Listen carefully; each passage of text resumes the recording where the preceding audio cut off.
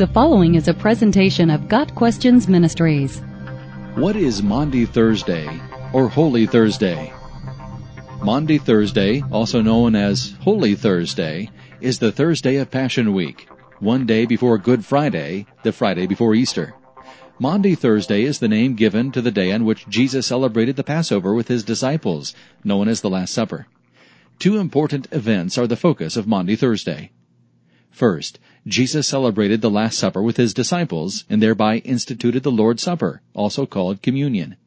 Some Christian churches observe a special communion service on Maundy Thursday in memory of Jesus' Last Supper with his disciples. Second, Jesus washed the disciples' feet as an act of humility and service, thereby setting an example that we should love and serve one another in humility.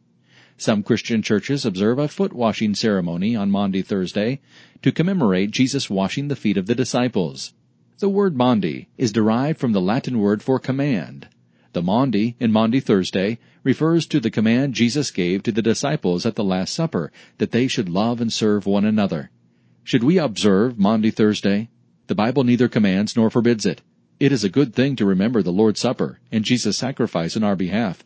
It is a good thing to remember the Lord's example of humility. However, at the same time, we should avoid ritualistic observances of holidays unless they are truly focused on God and our relationship with Him.